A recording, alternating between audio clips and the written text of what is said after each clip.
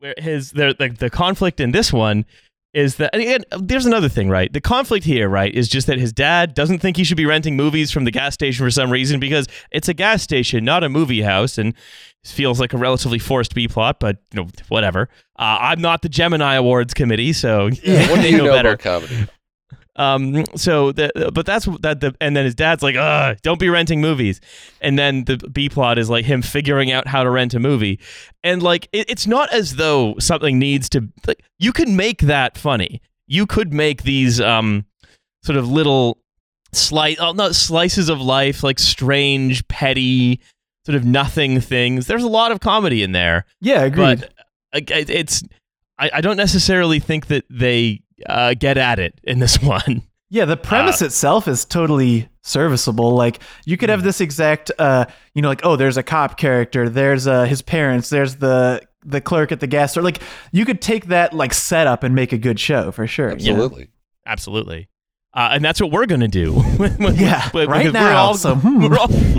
We're getting ready to remake Corner Gas. Yes. Let's see. Here we go. So a solution to this argument is brokered by the mother character, one of the only others, one of the three characters in Dog River who's not a dumbass, who essentially says, why don't you just let Brent rent you a video like you're a customer, you find out how it works, and then not make an ass out of yourself? To which he responds, I'm not going to rent a movie. So we get I enjoyed seeing an old man sort of cantankerous, like just told to be cantankerous, and just cantankerous about things it doesn't make sense to be cantankerous about. I will not rent a movie. A hilarious sort of several minute scene where he has to fill in his card, where it's like, what's your street address? It's like, I don't know my street address. You know my street address. You're my son. I don't know your street address either. I'll just say it's the big house over by Route 8. And it's like, yeah, sure is biting humor. It's just that Brent he loves to crack wise and take the piss, as they would say in your country right now. That's right. Absolutely likes to. He's having a bloody laugh, man. He's having a larf. He's having a larf. It's now that I started comparing it to Trailer Park Boys, now I can't stop. But I kind of feel like the portrayal of rural communities in Corner Gas is much more condescending, in the sense that most of the plot lines are like, they're so backwards, they don't like to rent, they don't like change, they don't like that the movies are being sold. And then the next episode is like, they don't like change because now the coffee costs more. It's like they're so afraid of change. Whereas at least in Trailer Park Boys, it's like they're like drunk all the time and in and out of prison and shit like that. Yeah. But it's a much more loving portrayal of a rural place because it's more like genuine. And I think even though their characters are like pieces of shit, does that make sense? Like, it's just like a loving way of portraying its own characters, where I don't think this show even like loves its characters. It kind of thinks most of them are idiots, you know? Absolutely. And like, that's one thing I've always loved about Trailer Park Boys, is even though it's set on the East Coast, and I grew up in like basically the West Coast analog of where Trailer Park Boys is set, it's completely accurate. Like,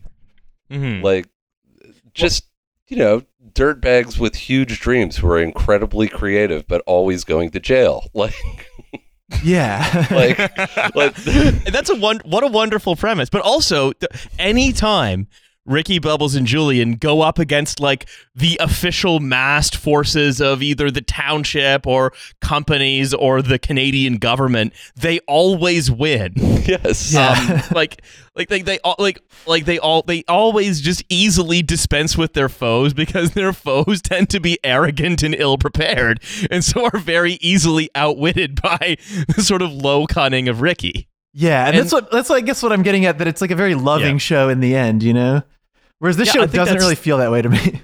Yeah, it's absolutely. I think it also goes from the fact, right, that Corner Gas was a very gentle humor, yes, but also like I think again, even though Brent Butt, the creator and writer, is from there, left there or whatever, it feels to me like Toronto looking out at rural Canada and being like, everyone here is a backwoods rube, except for me, who was clever enough to leave, and my mom, and the person who moved here from the city. Yes. Yeah. I'm curious, whether this show was more popular in cities or outside of cities. I don't know if that's Let's something we find can out. like easily find, but I mean, I think we know that it was for some reason incredibly popular, influential, and drew 1 million viewers per episode.